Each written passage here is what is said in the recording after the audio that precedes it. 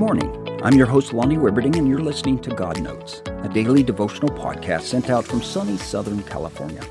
Today is Monday, September 11, 2023. Sin is never a good trade. We are convinced in the moment that doing this thing is a good idea, that it will bring us happiness somehow, and sometimes it does for a little while.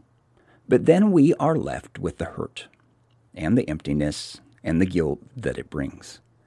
Sin is never a good trade. It leaves hurt and pain behind. It hurts ourselves, it hurts others, and it hurts God.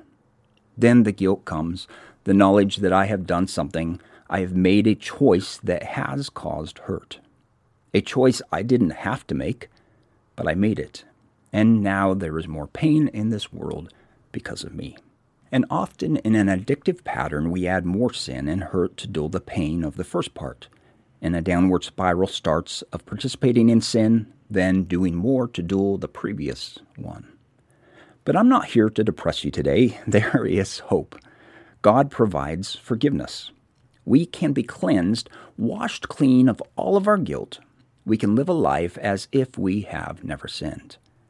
I don't need to carry around a weight of guilt. But it takes admitting we have a problem. Admitting that we have done dumb stuff that caused hurt. We have to put aside pride, but the cleansing is so worth it. 1 John 1, 8 through 9 says, "If we claim to be without sin, we deceive ourselves, and the truth is not in us. If we confess our sins, He is faithful and just, and will forgive us our sins and purify us from all unrighteousness." Sweet forgiveness, to stand clean again. What a God. May God bless your day. We'll talk again tomorrow.